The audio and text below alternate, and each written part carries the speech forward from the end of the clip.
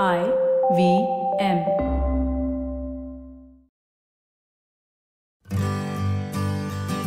Hi, I'm Utsav, a behavior researcher by training and a slow traveler by passion. Postcards from Nowhere is a travel podcast where I condense a decade of travel experiences and explore not just the where, but also the why and how to travel. My stories emerged from slow traveling the less explored parts of the world: Bosnia and Herzegovina, Armenia, Uzbekistan, and even China. At the end of each story, I give practical tips and new ideas about how to travel better. This week, I take you to structures that have survived 5 millennia, how they hold the key to human civilization, and the origin story of the very popular Indian belief of Buri Nazar. Years ago, anthropologist Margaret Mead was asked by a student what she considered to be the first sign of civilization in a culture.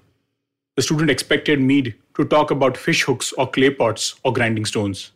But no, Mead said that the first sign of civilization in an ancient culture was a femur or thigh bone that had been broken and then healed. Mead explained that in the animal kingdom, if you break your leg, you die. You cannot run from danger, get to the river bank for a drink, or hunt for food. You are meat for prowling beasts. No animal survives a broken leg long enough for the bone to heal. A broken femur that has healed is evidence that someone has taken time to stay with the one who fell. The wound must have been bound up. The person was carried to safety and was tended through recovery. Mead said that helping someone else through difficulty is where civilization starts. This anecdote immediately plugs the strings of our hearts, bringing out an essential truth about civilization. However, the anecdote simply isn't true. The bioarchaeologist Stacey Hackner busts this myth beautifully, for she notes two key things. Animals are actually far less likely to have broken femurs, for they are well adapted to living in their natural environments. And even if they do, an examination of wild animal skeletons in natural history collections find that healed fracture rate is much higher than expected. So what does it mean to be civilized? Use of tools or growth of organized agriculture? Or maybe the evolution of language? The answer lies in something which we often fail to think about. In the lower foothills of the Jordan Valley, one could find up to 300 very peculiar structures. Built from massive slabs of sandstone, these resemble a table with 4 legs and a horizontal top. But that's it. No binding agents were used to hold these together. These structures are located a mere 55 kilometers of the capital city of Amman. They are better known as Damia dolmen fields, and they have survived for 5 millennia. The dolmens are by no means unique to Jordan. They are in fact found in an extremely vast geographical stretch, from Germany in the west, across through Russia, Bulgaria, Jordan, right through to South Korea, which by the way accounts for 40% of the total counts of these structures. But how come these structures spread so wide apart that possibly no one culture or dynasty could have influenced it? And since most of these date back to anywhere between 5 to 7 millennia, it's even stranger since the first recorded sea voyage was only 5 millennia ago. Was there a single great culture that migrated outward and then spread the building of the dolmens? The answer is not very clear, though scientists now postulate, since our brains are constructed in the same way, different people came to construct the same monuments independently. But the larger question is why dolmens were created in the first place. They are actually burial chambers, and many of them date back to the Stone Age. Dolmens were usually built on barren land, so they couldn't be damaged by agricultural activity. They were often built at an elevation overlooking the human settlement. You could find ample evidence of this closer home in India. Travel to the town of Marayur in the Idukki district of Kerala. The dolmens are located behind the village high school on a rocky hillock overlooking a fertile valley, with a gorgeous view of surrounding hills and of the Pampa River serenely flowing down to the Bay of Bengal. And by no means is it the only dolmen or megalith you would find in India. Around 2,200 such sites can be found in peninsular India itself, most of them unexcavated. Even today, a living megalithic culture endures among some tribes such as the Gonds of Central Asia and the Khasis of Meghalaya. As archaeologists and scientists further studied these sites all across the world, a few interesting patterns started to emerge. In many of these burial sites, they found instances of incineration or the use of fire.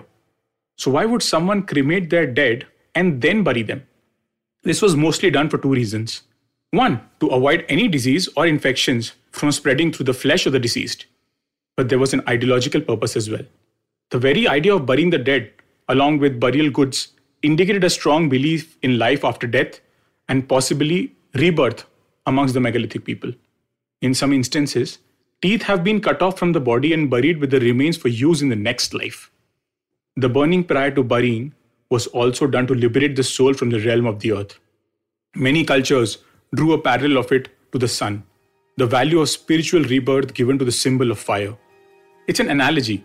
The sun is born, dies, and is reborn again each day, reaffirming the power of life over the inexorableness of death. But the defining feature of the megaliths is that they gave rise to a phenomenon that defined us as a civilization: the rise of the political economy, or the interrelationships between individuals and governments. Ravi Korisettar, retired professor of archaeology at Karnataka University, makes this insightful observation. As he says, megaliths were not built for commoners.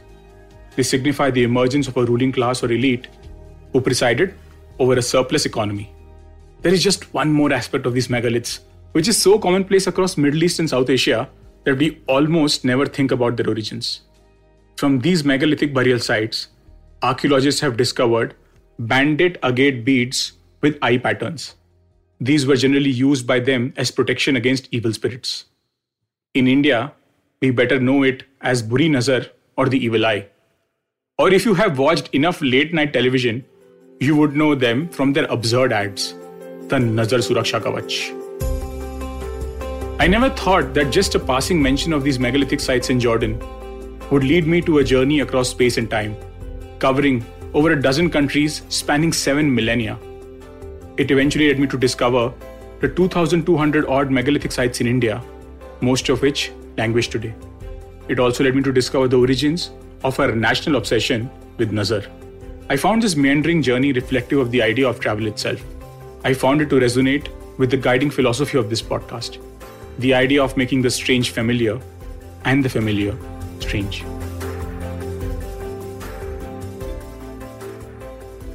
If you like this podcast, don't forget to check out other interesting podcasts on the IVM network. You can listen to us on the IVM Podcast app or ivmpodcast.com. You can also follow us on our social media. We are at IVM Podcasts on Twitter and Instagram. If you want to reach out to me, I am Utsav Memory on Twitter and YV Travel 42 on Instagram.